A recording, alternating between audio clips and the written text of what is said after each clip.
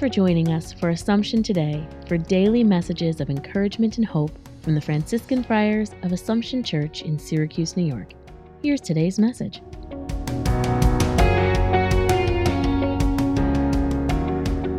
A spiritual sharing for September the 7th.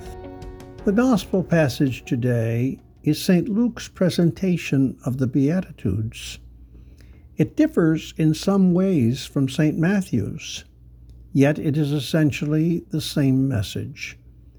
God looks at the whole picture. Poverty is not what is preached. It is the goodness and worth of the people who are poor that is focused on.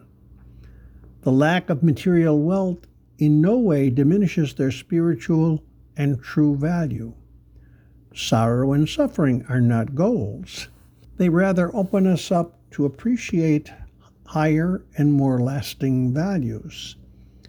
Read through these from time to time. Glean from them what can move your spiritual life forward. Lord, open me to the real values all around me. Thanks for joining us today.